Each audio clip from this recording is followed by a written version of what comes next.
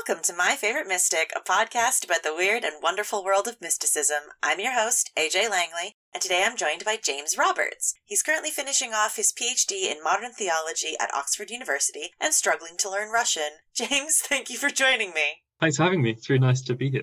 So today you're here to speak to us about Mother Maria Skoptsova, or Mother Maria of Paris. But before we talk about her, I want to hear a little bit more about you. So can you tell us a little bit about your research interests? Broadly, I'm quite interested in theological anthropology. At least that's what I did a little bit before starting the PhD.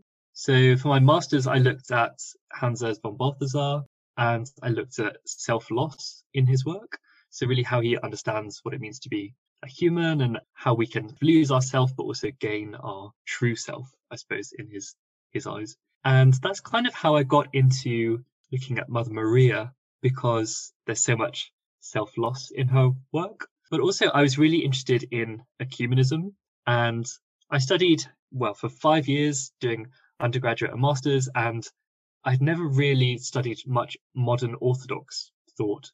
I think the only person I really looked at was John Zazoulis, who's great, but I wanted to find out a little bit more about Orthodox thought. So yeah, that got me exploring modern Orthodox things. And then I came across Mother Maria, who's fantastic and really interesting, I think. So yeah, that's how I ended up with her. But yeah, interests are kind of ecumenism and modern theology and a bit of theological anthropology too. When you say that Mother Maria was an Orthodox thinker, what church was she part of? Well, she was Russian, but she lived in exile in Paris. So hence the Mother Maria of Paris name. But she was a member of the Russian Orthodox Church, and she carried on being a member of that in exile in Paris too. So now that you've mentioned exile, I am thoroughly intrigued. So let's do the biography. Can you tell us about her life? So she was born in 1891. So she's quite a reasonably modern figure. She's most famous for her social action. So I'll start there in her life, which is sort of more at the end of her life. So as I said, she was Russian, but she emigrated to Paris after the Russian Revolution, when a lot of Russians moved out of Russia in the kind of civil war that happens after the revolution.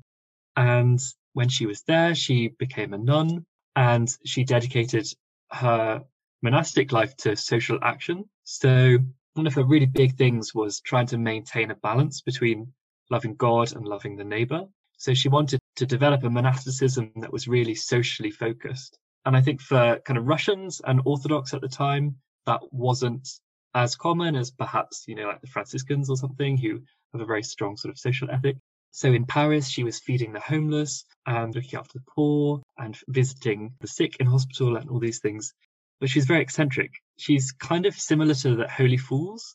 This is kind of great sort of medieval tradition of these really strange holy figures who just act in really odd ways. Because she never gave up smoking, so she was a chain smoker. But she was always wear her habit. And she used to go to one of the big markets in Paris to collect all the food that they were throwing away, because then she would cook all the stuff in her kitchen to feed to the poor. So the market vendors started to recognize her because they would see all this smoke approaching. And then this small little figure in a black habit would come up, and she'd have all these bags. And I think maybe at one point she had a wheelbarrow that she used to get. And so she'd fill it with vegetables and then go back to her house and cook all these things for the poor. And she lived in the cupboard under the stairs, a bit Harry Potter-esque. And at one point she had a priest who was put into her house, because it was kind of a convent. She had a few other sisters living with her. And some church officials were a bit worried because she was quite unorthodox in her practice. So they put this quite traditional sort of priest in this house to live with her, and he had the room above her. But Mother Maria was also quite a fierce intellect, and she really liked discussion. So she would have her philosopher friends come over in the evenings, and they would chat until the small hours, but they would all smoke. And her room was underneath this priest's, so all the smoke actually used to come up through the floorboards and would fill his room with their smoke. So she's quite a tricky character for some Orthodox people, particularly if they're perhaps a bit more conservative in what they understand to be monasticism. Yeah, I can totally see how if you have a traditional view of a monastic life with the isolation, quiet contemplation of God, that really doesn't fit with chain-smoking philosophy parties. Exactly, yes. And she didn't give up drinking as well. So there was a metropolitan who is a kind of senior person in the Orthodox Church who was walking around Paris one day and he saw this nun who was sat outside in a square drinking beer in her habit. And he thought, who is this person? And then he got a bit closer and it was Mother Maria. So, as you say, she's a bit tricky for monasticism.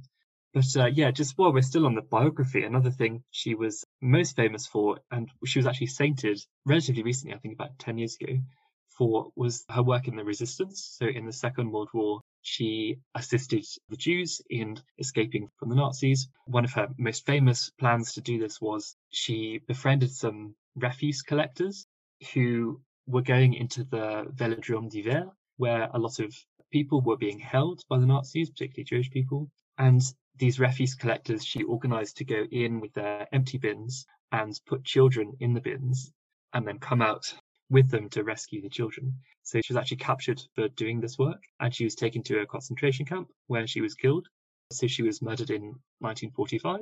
So she's remembered as a martyr and as a saint as well. But then in her biography, you have all these amazing things which are almost contradictory because you have this smoking nun. She was married twice and she had 3 children, one from a man who we don't know anything about. He was, I think, maybe a farmer in Russia. And she had a daughter. Her first daughter was with this man and she named her Guyana.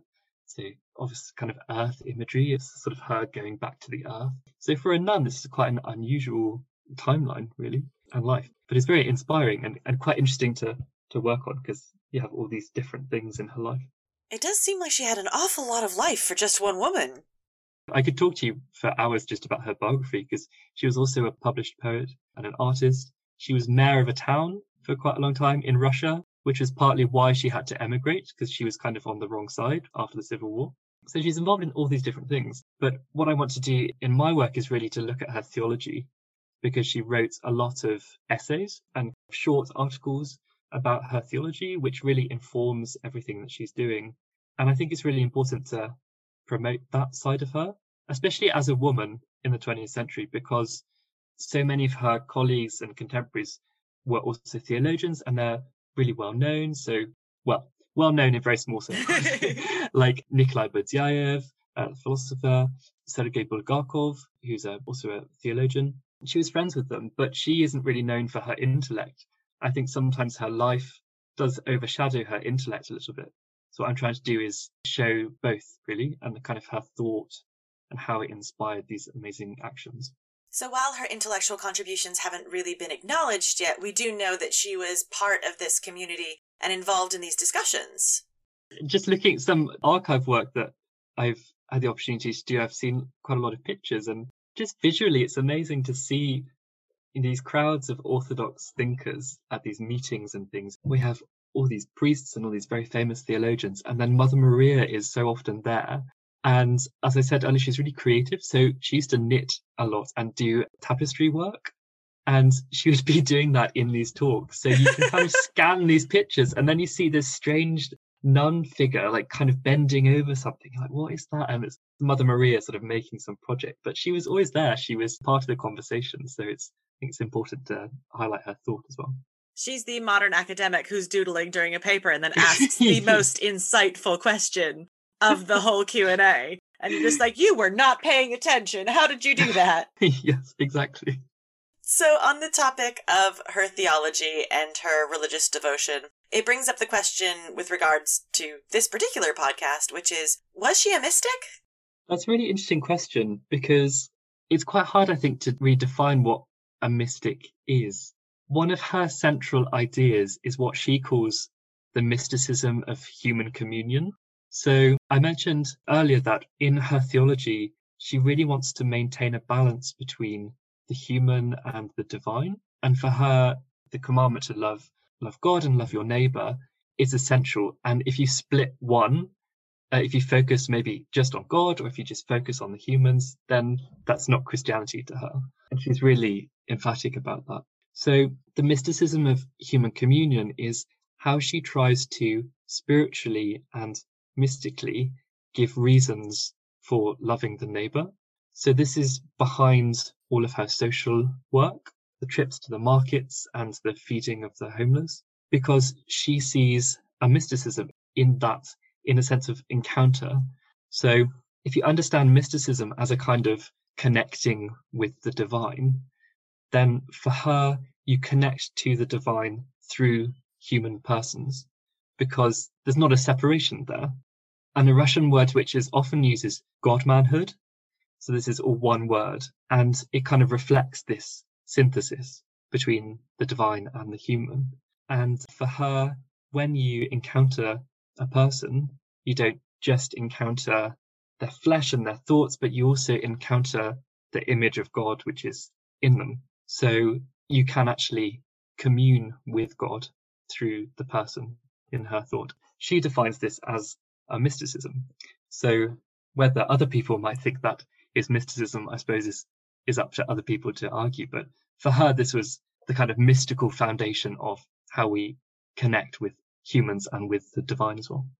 I mean, she's reaching out for connection with the divine. She's just doing it in a slightly different way than other people do, and that is mystic enough for me. So let's talk about her writing now. What kind of things did she write about? So some of the earliest things she wrote were lives of the saints. So we have a few collections of her hagiography, and she seemed to work quite hard to trawl through history and find saints who were really socially engaged, in a sense of she's looking for people who have this synthesis that she keeps wanting to emphasize, who have a very strong interior spirituality, but then also people who go to the people, who act as spiritual guides and who serve the poor or the needy or whoever.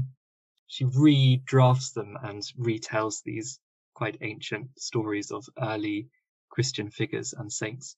But then, as well as that, she has quite a lot of essays. So she published things in emigre journals and in presses. They're often quite small essays, originally published in Russian. There's a really nice collection, if anyone's interested to read some English things, by Orbis Press, which is the essential writings of Mother Maria Sceptsorba. And I think her method is kind of related to what she includes in her output, because I think she writes things quite reactionary. So she's so busy doing all these things in Paris and living under the stairs. And she used to write these articles in that little room, kind of scribbling away in her tiny and absolutely terrible handwriting, which is a nightmare. I can't even read it, but it's awful. But, you know, she's not a kind of systematic theologian. She's not sitting down to write treatises on the Trinity or the nature of God's inner life. She's writing about social action. She writes quite a lot about politics as well. And she writes about culture, creativity. She writes quite a lot about Mary. She's very interested in Mary too. So yeah, we have a lot of these reasonably small essays. And part of my work is trying to synthesize those as well to get a sense of what her overall thought really is. And when it comes to poetry, she didn't stop writing poetry once she became a nun, which I think is also perhaps quite unusual for some Orthodox monastics. She wrote some nice poetry about Ruth and an early collection called Scythian Shards, which is quite a great name. Quite a diverse kind of output. So from her biography, it sounds like Mother Maria had a lot of connections. Can you tell us a little bit about her community or communities in Paris? The two main communities, I think, would be her intellectual context and then also the monastic context. So if we start with the intellectual one, she was the spiritual daughter of Sergei Bulgakov, who was a 20th century theologian, an Orthodox priest, and is quite well known now and is quite well studied. She was also friends with philosopher Nikolai Berdyaev, and she also came from a particular school of Russian, well, the intelligentsia, really. So she grew up surrounded by poets and philosophers and thinkers in Russia. Her thought really remains very Russian. She's very interested in Dostoevsky and a lot of philosophers from the 19th century in Russia. And she really continues that sort of world in Paris. So she's surrounded by these writers and these thinkers, and they would meet in her house and have these amazing discussions. And she continued that when she was a nun. So her monastic community is a little bit more tricky, because you may have already got a sense that she was quite a fiery person and quite revolutionary in her ideas and also in her sentiments. And she didn't really get on very well with the other nuns who she was living with. There was one who she quite famously didn't get on with. And this nun was more sort of traditional in her understanding of monasticism, believing that you should dedicate your life to prayer, you should be in church a lot. But for Mother Maria, if you were in church and someone knocked on the door looking for food, you left church and you went to help them and to deal with them. But for some people, that was a problem because they wanted to emphasize the particularity of what a monastic is as a praying presence. But for Mother Maria, she didn't want to separate the world from the church, and she didn't want any walls dividing her monastery from the people. So she actually wrote a play about this, which must be very embarrassing at the time because the characters are essentially her and this other nun. And she changes the name, but they just fall out in this play.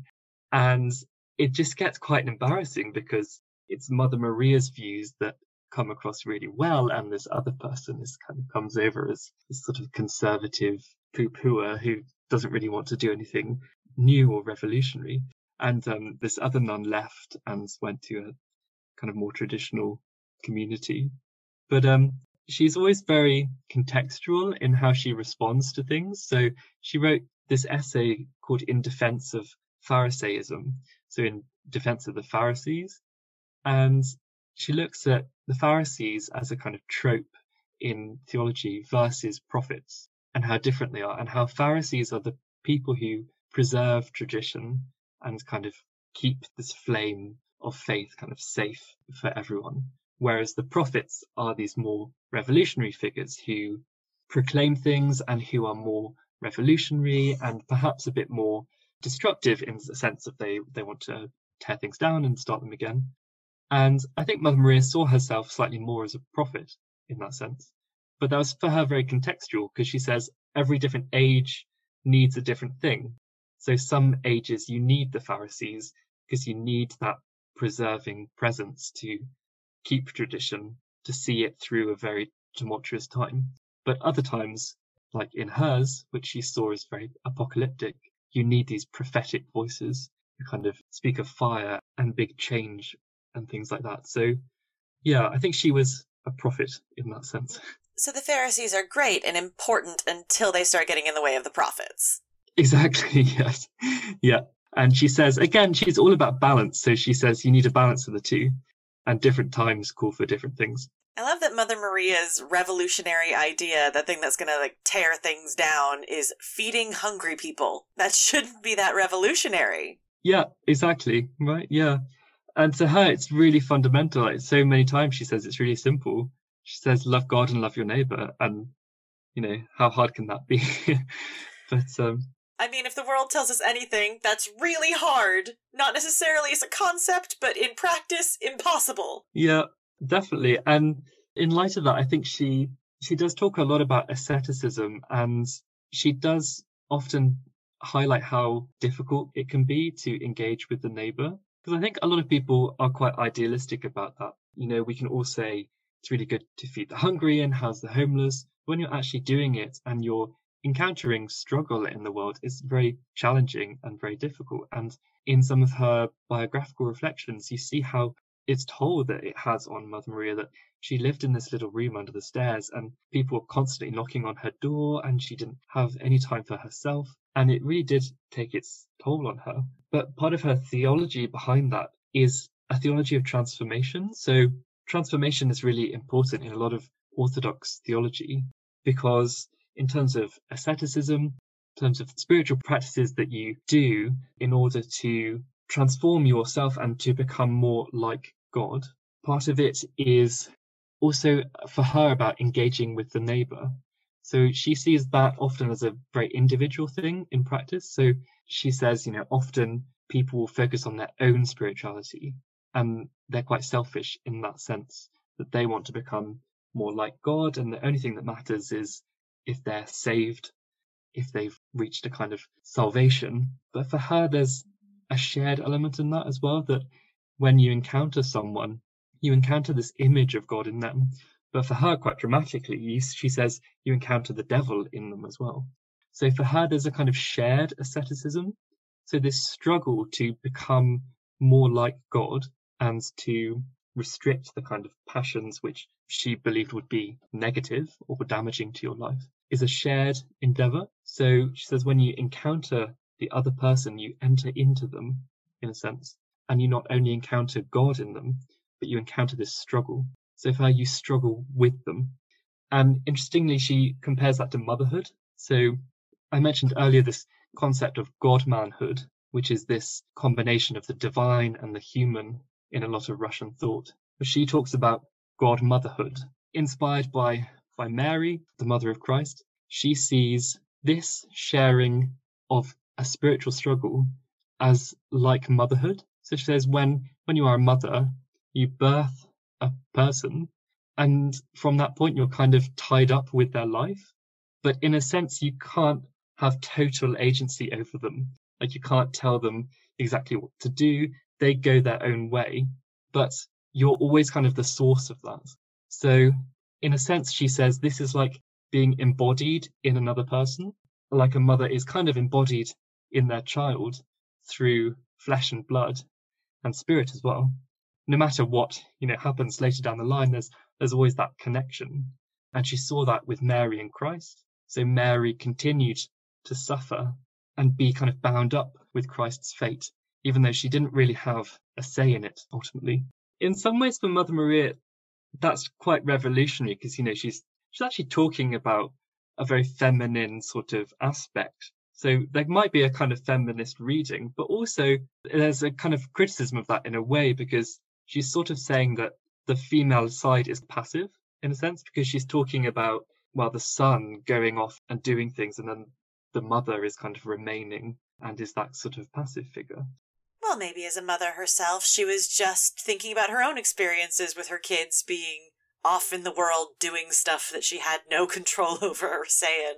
I think that is really true, actually, because one thing I quite like to think about is how her biography really relates to her thought. And one of the main reasons, according to one of her biographers, that she became a nun was actually because one of her children died quite young. And after that, Mother Maria decided that she wanted to become a mother to all people. And for her, that was why she became a nun, because she thought being a nun would be the best way to show that kind of motherly care and embodiment in another with the people through her social action. So yeah, there's actually a really close connection there, and quite beautiful as well. I think that it's inspiring that she chose to, you say that this taking care of the neighbor and loving your neighbor it took a great toll on her.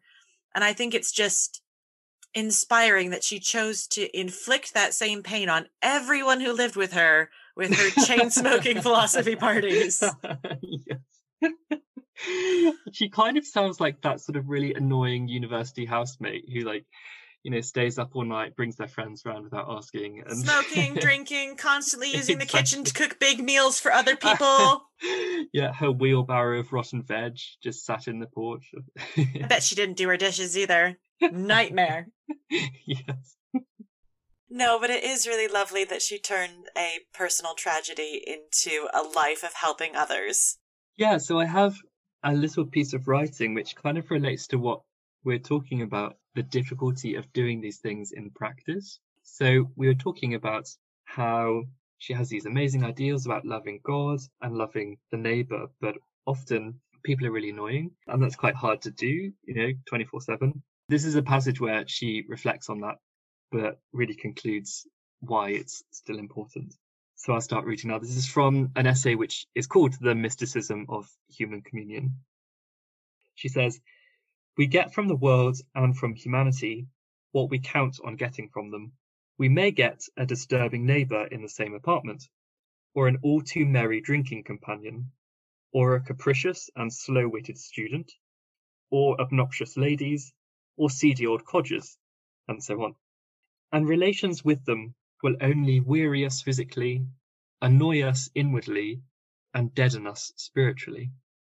But through Christ's image in humanity, we may partake of the body of Christ."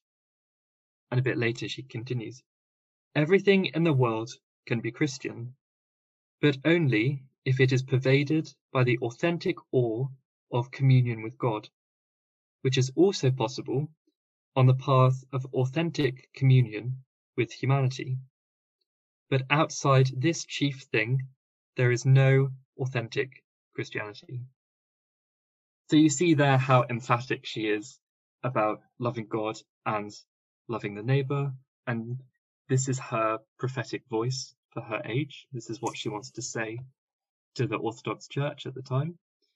But she's also quite realistic that a lot of those people are slow-witted and obnoxious. I mean, that's a really lovely sentiment, but the gall to say that other people might have terrible roommates when she wrote a whole play bad-mouthing one of hers. Yes, exactly. So, yeah, she's not perfect herself. That's the funny thing, because she was sainted. So, you know, how we think about the saints as well is so often I think we think of them as these untouchable, perfect people who maybe didn't really live ordinary lives, but she was sainted and she liked to drink and smoke, so maybe there's hope for everyone. What an inspiring message for 2021.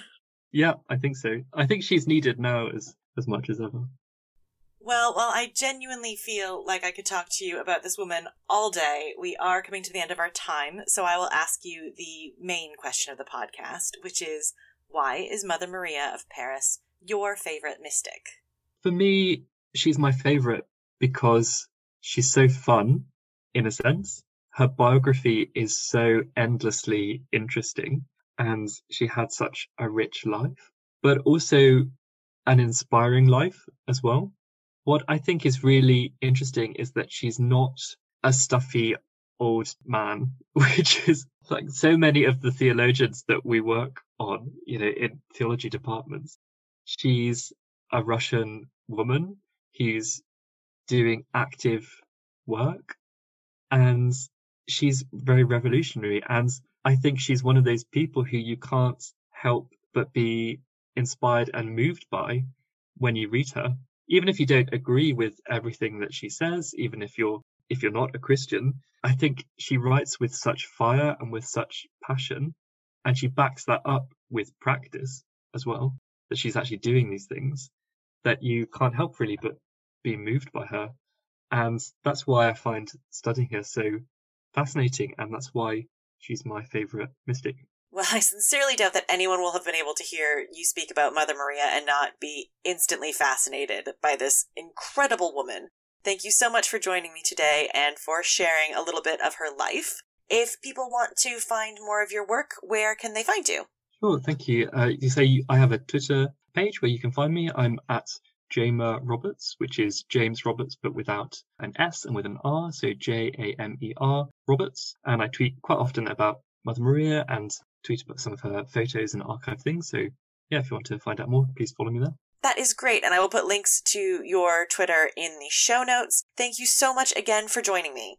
Thank you so much for having me. It was really a great pleasure to come on your podcast, and I look forward to hearing more of your work as well.